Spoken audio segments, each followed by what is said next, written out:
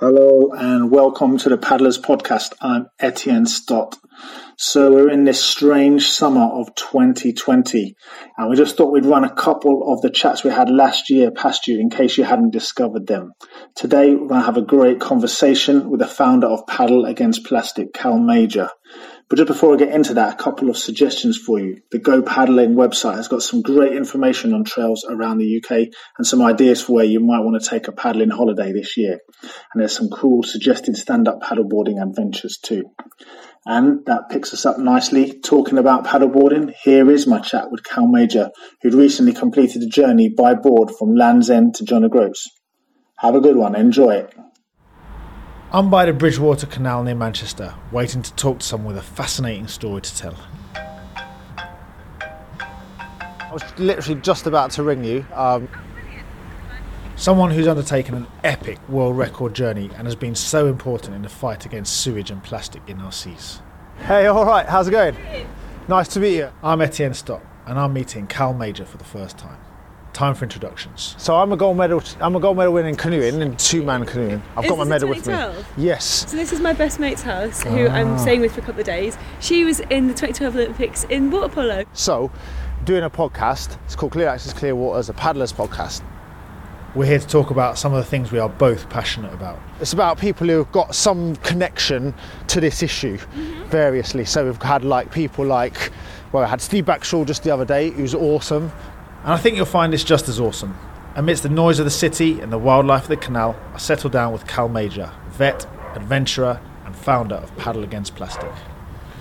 Well, it's lovely to meet you, Cal. I've seen you on the internet and on Twitter and Facebook. You know, you're doing a lot of cool work, but I think what seems to be the most amazing thing that you've done is you're a world record holder, and I've got world record envy, and I'm not sure how many people know about it, and I think it'd be really cool because it sounds like an epic challenge. And just talk a little bit about that. Oh, thank you very much. Well, I think I've got Olympics envy, so maybe we could, swap for the day one day. So the world record is for stand-up paddleboarding the length of the United Kingdom. So from Land's End to John O'Groats, I did that last year, 2018. So I hold the record for the first and the fastest time for doing it. And it was 1,000 miles, right? Shy of 1,000 miles, yeah. And so that strikes me, it was, physically going to be very demanding. But I read your blog, which I'm going to recommend, and we're going to include notes to it, in the notes for this podcast. It sounded like it was a really emotional experience as well, and up and down and very kind of striking about what you saw and experienced out there. Yeah, definitely. And I think a lot of the time with these kind of big challenges, people focus on the physical side of things, and there's quite a lot of machoism going on. But for me, the mental side of things is much more powerful, and that's both in terms of having the resilience, the mental resilience to push yourself and push your physicality to keep going, but also what being out on your own for 2 months does to how you feel about yourself, how you feel about the environment around you. For me, I was grieving the loss of a friend, so it was really, really powerful for me to kind of be able to spend those 2 months out on the ocean thinking about her. I think so often we're quick to look at the physical challenge, but actually there's so much more depth to a big expedition than that. And you say, yeah, so it struck me when you're saying that sort of chance for reflection when you're out and about, and that solitary aspect, that strikes me as being incredibly peaceful, or give you that space. Yeah, it is peaceful. And I mean, some days you're out on the water and it's blowing a storm and you have to have your wits about you, and you're paying attention to every movement of every little wave in the water, every cloud that comes past, every different colour, because you know that the conditions are so that you really need to keep concentrating. But some days when it was just me and the ocean and it was calm and I could see right down into the sea, I could see all the plants and the animals underneath me, and there was just this horizon to the left or the right of me and nothing else, and that was when I found the most peace. And I think so much in our lives, we're so busy, we're so frazzled. If we go and spend time outside, it's for a quick half an hour, a quick hour surf or whatever. To actually have the opportunity to spend up to 10, 12 hours a day out on the water on the board on my own was so powerful and really helped me acknowledge how important it is for me to quieten things down and to really listen to what's going on inside and to take that time out to heal and reflect and just be with nature. And I think that I'm a river paddler, I suppose, I'm a slalom paddler, so I've paddled on artificial courses a lot, and I've paddled some rivers inland. But when I have been out onto the sea, you get this incredible sense of scale of how little you are, especially in a kayak or canoe. You're low down, every wave looks massive, but there's this sense of the horizon either side, yeah. And there's that sense of awe. I think that feels really good for me. Yeah, I completely agree. I need a horizon, and I think it's different for everybody. So for you, you're obviously a massive river lover. I love the oceans. My boyfriend's a mountain lover. He's also a filmmaker, so occasionally he'd do sort of top-down drone shots of me paddling, and then you'd be able to really see the scale of ocean versus little paddleboarder. But I think in terms of that sense of awe, for me, it's not necessarily the horizon and the vastness of it, but the power associated with the wind or the waves or the whatever's going on around you when you're out in nature. I always feel like I am put back in my place and very acknowledging of how small I am and how and the relevance of everything that goes on in our lives compared to this immense power of nature. I find it incredibly humbling spending time there and realising that at any point in time that nature that I'm immersed in could completely and utterly kick my ass, and I have to respect that. It's something so much bigger than you, isn't it? You have to respect that and feel really humbled by it. I find it amazing. And it struck me as well that there was some quite legitimately kind of, not maybe dangerous is a strong word, but there were some times that were really quite serious and quite intense, and that seems like that must have been really hard, as well as again being on your own.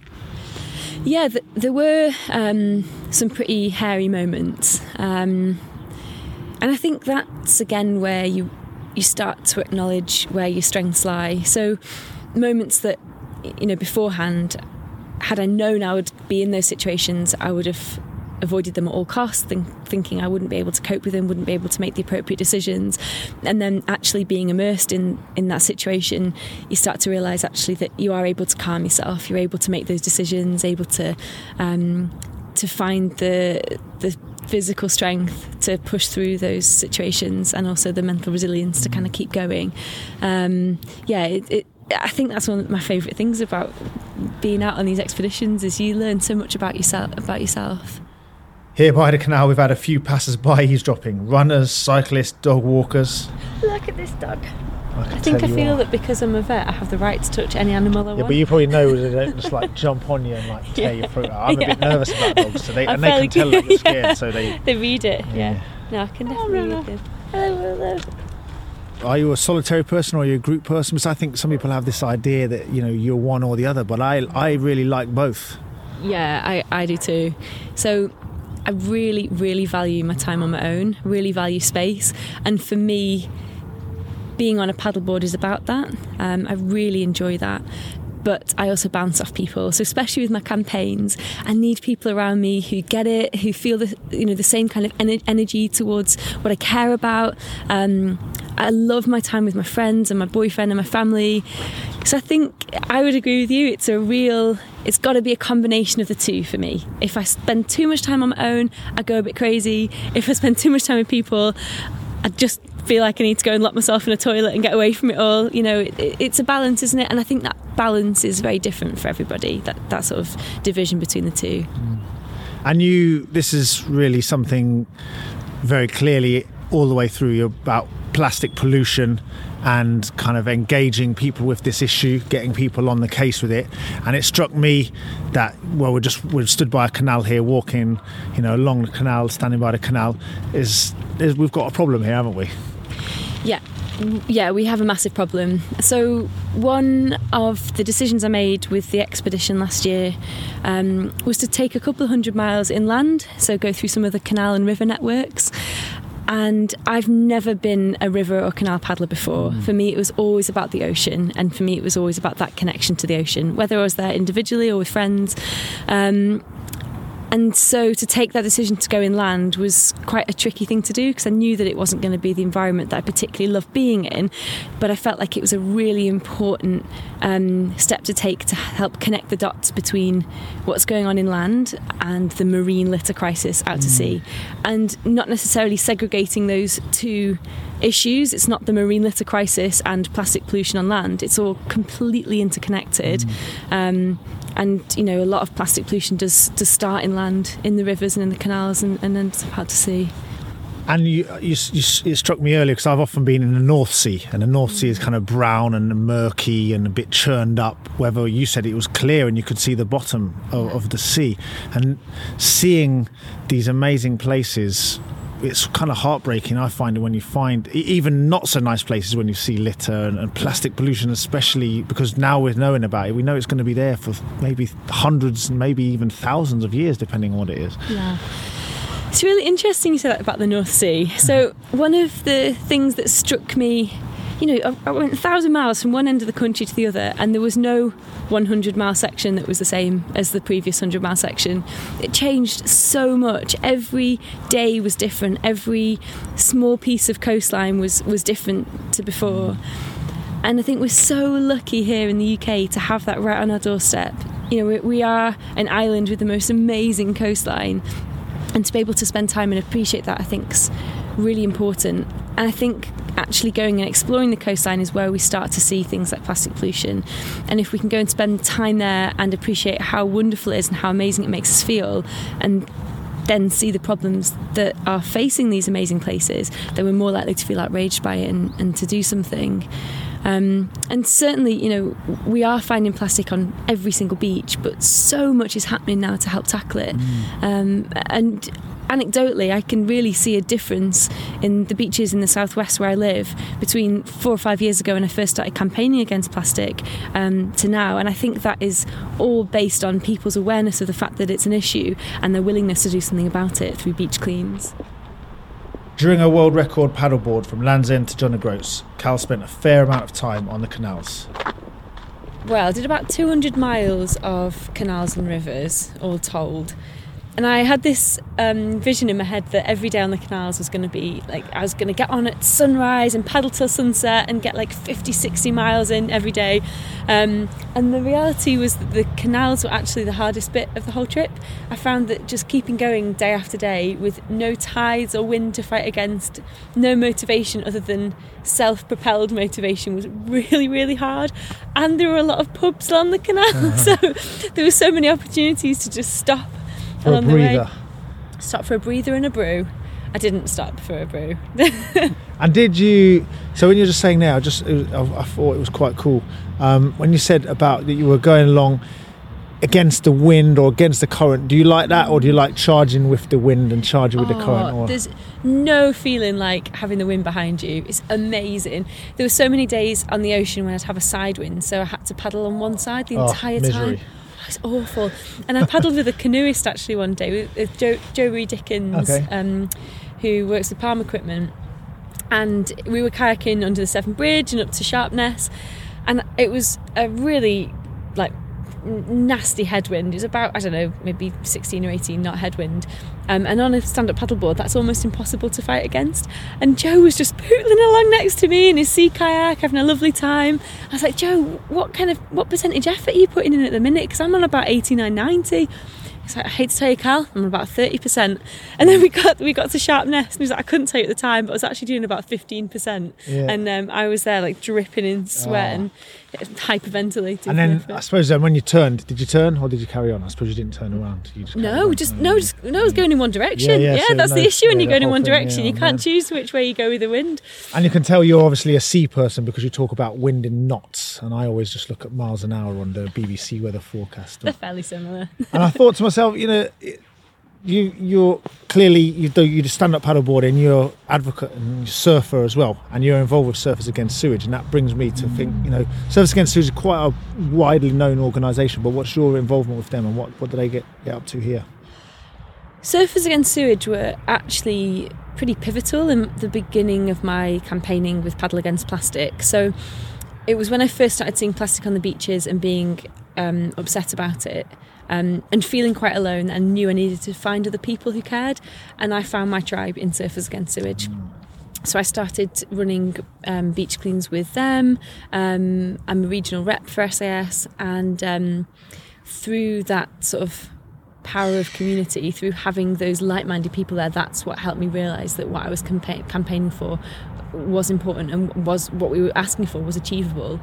And I think their campaign around plastic pollution has been instrumental in a lot of the kind of top-down change we've seen. So, grassroots activism can be seen as quite a sort of small-scale effort, but it's not. It's absolutely fundamental. We've got to have grassroots activism coming from the bottom up, and we've got to have policy change coming from the top down. They've got to meet in the middle. But without the bottom up pressure, we're not going to see top-down change. And Surfers Against Sewage, they have an amazing campaign called the Plastic Free Coastlines campaign, and all around the UK they've created plastic free communities, which doesn't mean that those communities are all living completely plastic free. It means that there's lots of like-minded individuals coming together in the local community to talk about plastic and to figure out how in their community they can reduce the amount of plastic that's used at source. And they run beach cleans, and they run river cleans and canal cleans, and I think it's a really brilliant way that has brought lots of individual people who are concerned about this and maybe not knowing what to do together, and giving people and communities purpose.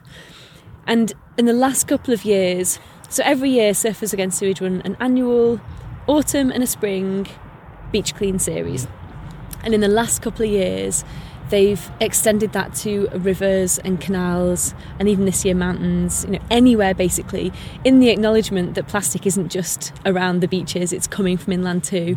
And I know British Canoeing have had quite a lot to do with the river cleanups there, with the spring and autumn cleanup series. So it's a really amazing kind of nationwide all-encompassing campaign that started from a grassroots group of people saying we don't want plastic on our beaches.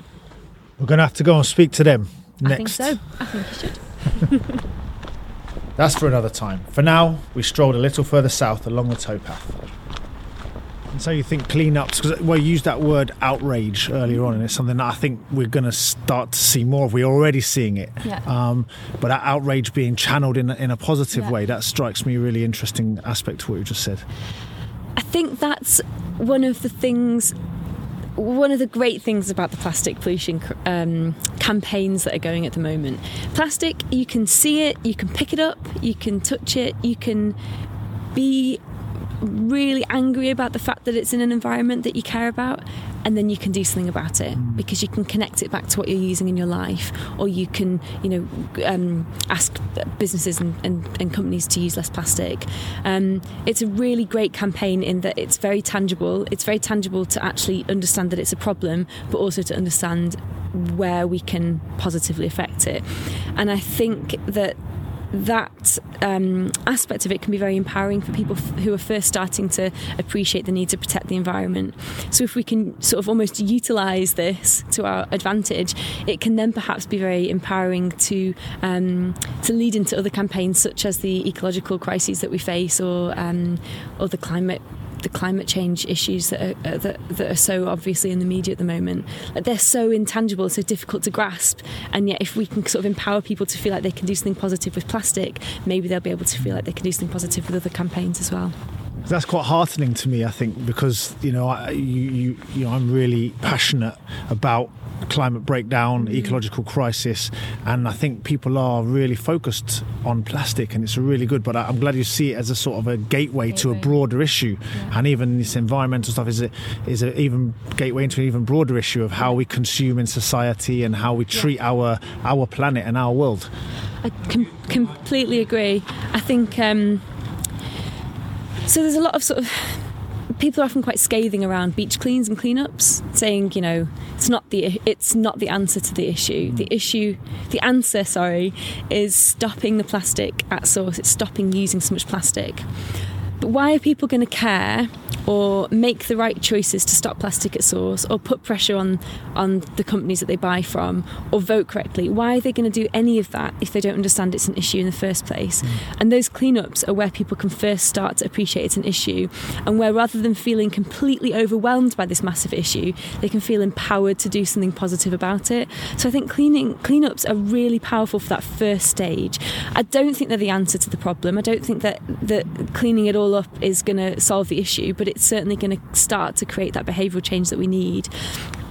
But I think it's also really important that we don't kind of pigeonhole different crises. We don't pigeonhole plastic pollution, climate breakdown, the ecological crisis, biodiversity loss. They're not all separate things. They're all massively related. Plastic, virgin plastic is made from crude oil. It's a carbon-based product. If we're trying to decarbonise, then we need to use less plastic. But I think rather than kind of looking at these individual issues, we need to kind of look at the big picture. And we know now that the big picture, that the most pressing issue facing our planet is loss of biodiversity, ecosystem collapse, change of land use, basically destroying natural places. And if we want to create a resilient planet that can cope with things like with carbon in the atmosphere, then we need to really maintain those ecosystems. But before all of that, I think is a more pressing issue, which is the fact that as a society in general, we seem to have become very disconnected from nature and from our natural world. Not just from what nature means to sustaining our lives. So, for example, not just disconnected from the fact that the oceans produce half our oxygen, but disconnected from what it means to be a human in that environment, spending time in nature and appreciating how important it is for our well-being, our mental health, our physical health. And I think if we can start to sort of reconnect those dots to understanding how important our natural world is for us, then we're more likely to help, people are more likely to fall in love with it and more likely to want to protect it and understand the importance of these sort of environmental campaigns that are so obvious at the moment. Cal is a trained vet, and that gives her a real insight into what's going on out there. Yeah, definitely. In the veterinary profession, there's a concept called One Health, which is basically saying that human health, animal health and planetary health are not three separate things. They're all interconnected. And we can't expect to be able to have healthy animals without a healthy planet and healthy people. And equally, we can't expect healthy people without a healthy planet, healthy animals. And it's a really interesting concept that I really love. And it's interpreted differently amongst different sort of veterinary demographics. But for me, I went to train as a vet because I really, really care about animals and I care about their welfare. Before I went to uni, I learnt to scuba dive and I fell in love with the ocean. And from that moment onwards, I knew that I wanted to dedicate my life to protecting the animals in the oceans. So for me, it's not just about, being a vet, being, a small animal clinician and then running environmental campaigns. It's all so connected. I care about the animals on this planet. I care about the ecosystems. I care about the people. Being a vet a lot of the time is about the people as well. And I think it's all so connected. So it often makes me kind of giggle a bit when people ask, are you still a vet? It's like, well, yes, that is the driving force behind all of this. All those reasons why I train to be a vet are the same reasons why I run these campaigns. And I think that is one of the interesting things I've heard you say it a couple of times in this debate about what we need to do as a species to survive and to look after our. It's not like about this or that. It seems like we need to be animals and people and our planet, plastic at source and plastic cleanups. We need to do all of this all at once. Yeah, we've got to look at the big picture.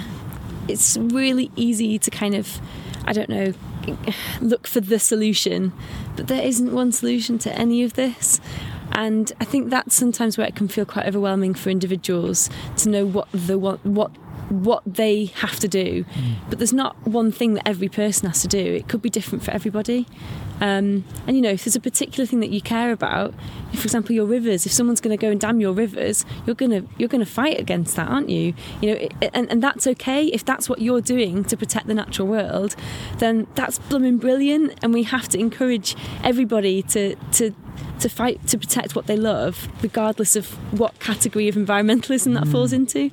And this is that thing, is that we're all connected actually by our environment at the end of the day, and we've all got a stake in its protection, and that's I suppose where we're kind of coming from here. You know, we're saying actually paddle sports and people who access these rivers. I notice also you're into open water swimming, wild swimming. This is another way of getting out there, and you've got a stake in it. We want to look after these places. We want to have access to them so that we can enjoy them, but also look after them and make them valuable to us. Definitely.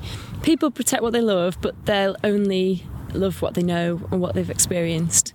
And I think that's where, as water users, we have a really unique ability to be stewards of those environments. Like, we spend time there, we see the issues that they face, but we're also passionate enough about them that we're going to do something about it. And we often have communities as well. I mean, you only have to look at things like the Save Glen Etive campaign, which is run by mountaineers, kayakers, swimmers, people who spend time there and love it.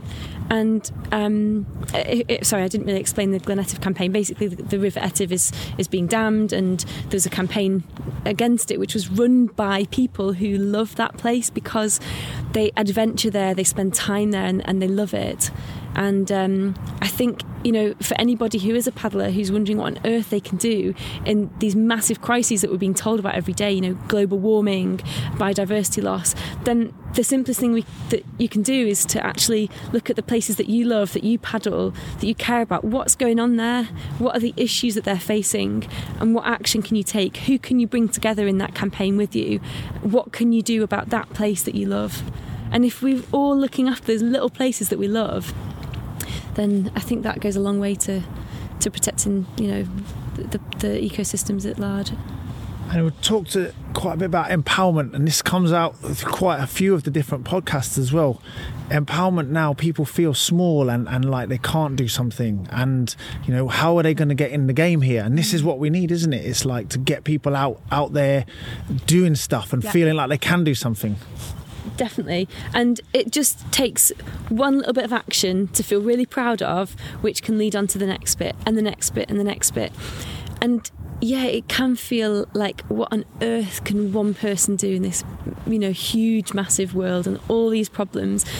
But there are so many instances of one person making big change, and more importantly, of small communities making change. I think if you are feeling alone and confused as to what you can do as an individual, find your tribe. Find your tribe of like-minded people who also care about this stuff, who are also willing to put their head above the parapet and speak up for it. That can be very, very empowering. And you were asking before about my alone time versus my people time. If I don't spend enough time with my tribe, I start to feel worried as well and concerned about what I can do. And actually, if I spend time with the people who share my beliefs and are as passionate as I am to do something about it, then that really gives me the motivation to keep going. Just knowing that there are other people out there who are supporting me, believing in what I'm doing, feels very empowering. And I think it's really important that we don't underestimate the power of grassroots activism when it comes from communities, groups of people together. And that's the beauty of the paddle sports communities, really, isn't it? You know, we have those groups of people. Pre-built communities, exactly. I guess. Yeah, exactly. And I thought as well, very strongly, and you've kind of alluded to it a few times, we've heard it again, is that this aspect of mental health, being outside, this kind of healing aspect of outdoors and of our activities, whether it's stand-up paddleboarding or canoeing, kayaking or anything. Yeah, I know you do all sorts of other activities as well, just getting out. There's something very important here, and I'm a sense that this is such an important issue now, and this is something that we've got a way of addressing through our sports or our activity. Definitely. So I think the first thing I'd like to say about that is that each and every one of us has mental health. Not every one of us has mental illness, but we all have mental health. And so accepting that is the first thing we need to do in reducing the stigma around this term mental health, which historically, at least, has always been seen as kind of a bit of an obscure side of the medical profession.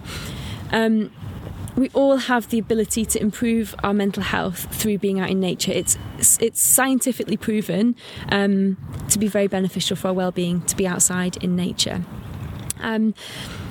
I talked a little bit before about that disconnect that I think is kind of running riot among society. Yeah, very much. And I think my personal opinion is that is also partly responsible for the increase in mental illness that we've seen amongst people. And that's not, there are specific mental illnesses that obviously aren't going to be curable or manageable even with time outside. But we're talking about things like depression and anxiety, which time in nature has been proven to be beneficial for. But I think rather than just kind of focusing on mental illness, we need to actually take a step back and look at how can we preserve our mental health before we kind of become ill. And for me, time in nature is the first and foremost thing. Whatever it is, whichever patch of nature it is that you love and that feels the most wonderful to you. And then I think if we can actually appreciate how amazing being out in nature makes us feel, how brilliant it is for our mental health, then we're more likely to fall in love with it and we're more likely to do what we can to protect it. And so for me, those two things, environmentalism, mental health, and that reconnection to nature, they're all completely linked. And so, yeah, I really think that, again, looking at the big picture, it's reconnection that's the missing link there. And I think it's really lovely what you're saying, because as you were talking now, I was kind of struck to myself, actually this Clear Access, Clear Waters campaign that British Canoeing is pushing is actually about connection. That's the bottom line. And I actually agree with you 100% that connection is what we need to do more of, and or we hope to try and do more of. And I thought I'd ask you a little bit what's brought you into this campaign and what strikes you about it. Yeah, I agree. I think giving people access to nature on their doorstep is really important. We can't all go to the beach every day. We don't all live geographically in a suitable place for that. Can't go to the mountains every day. But regardless of where we are in the UK, we're never too far from a canal or a river. And these are places of nature, that they're places right next to us. Wherever city we're in, there's a canal there pretty much, or a river. I know, we're here today and the sun's shining, which makes it so much more wonderful. But even just being by the water, there's plants around, there are ducks. It's just so calming. Just across the road from us here, there's a massive dual carriageway. I walked down it this morning and felt really stressed. I feel no stress being here by the canal.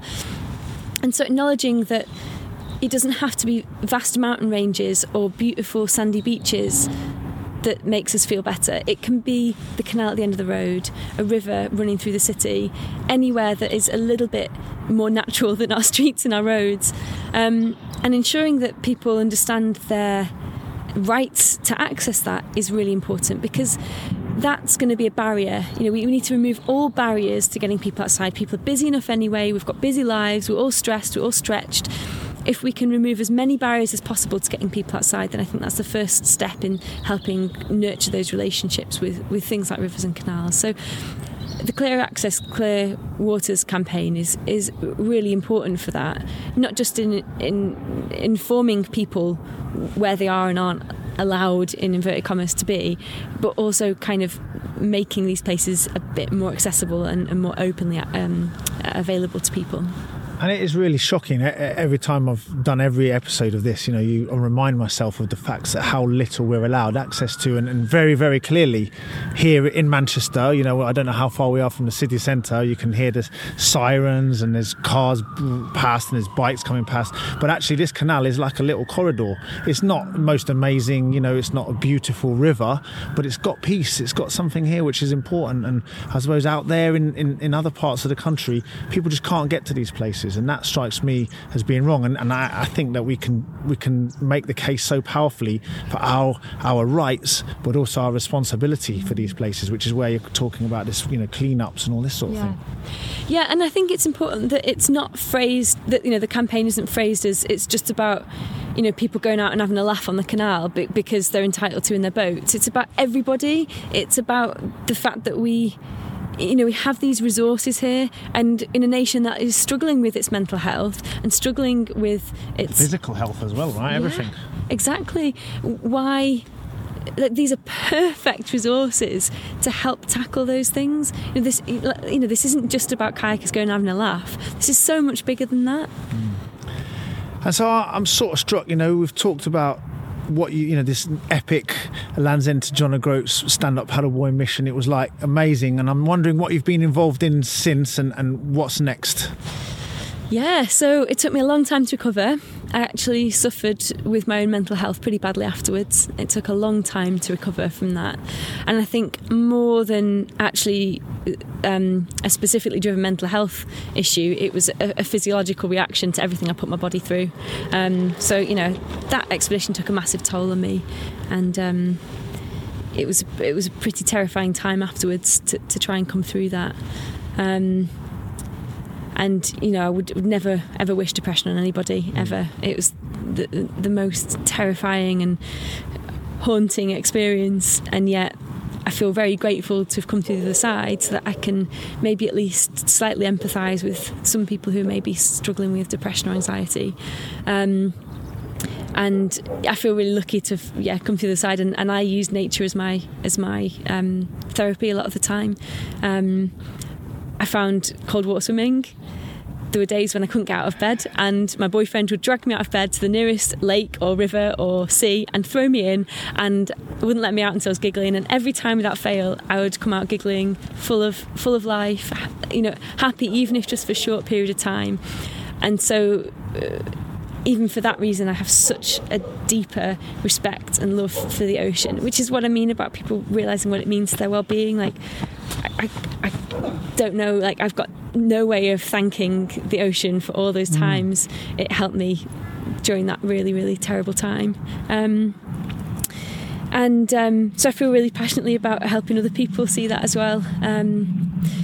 We made a film about my Land's End to John O'Groats expedition, and I've just finished touring with that around the UK. So I did a tour by bike, and the film actually, I originally thought that the film was going to be around plastic pollution and around the adventure and all that kind of thing. And James, my partner, has made an absolutely beautiful film about it, which kind of shows quite a lot of the backstory too. So it was very unexpected when I first watched it. It was not how I thought the film was going to look, but there's a lot of discussion in there around the need to reconnect to nature, and some mentions of mental health as well. And we just toured with the film and had some really, really interesting discussions after the films with some really wonderfully open people all around the UK. So I'm really grateful that I could be there for those discussions, and they're helping to inform a charity I'm setting up called the Vitamin C Project. So that's Vitamin C SEA. And that's basically all we've been talking about, is helping people find that connection so that they're more likely to want to protect the environment, and so that they can appreciate how important nature is to their well-being. Well, I've got to say, it's wonderful hearing you talk about this. You're so passionate and you're really eloquent, and you talked about it, and it is really nice to hear that you're involved in such a wonderful way. And I'm really grateful for you spending the time with us today. I think we should go and get some lunch. I think that's a great idea, and thank you very much for coming down to this beautiful canal in Manchester. Thank you. What a brilliant guest. If you want to find out more, there are details in the show notes. If you want to get alerts when new episodes appear, then subscribe now. It's free, so no excuses. From me, Etienne Stott, thanks for listening. Cheerio for now.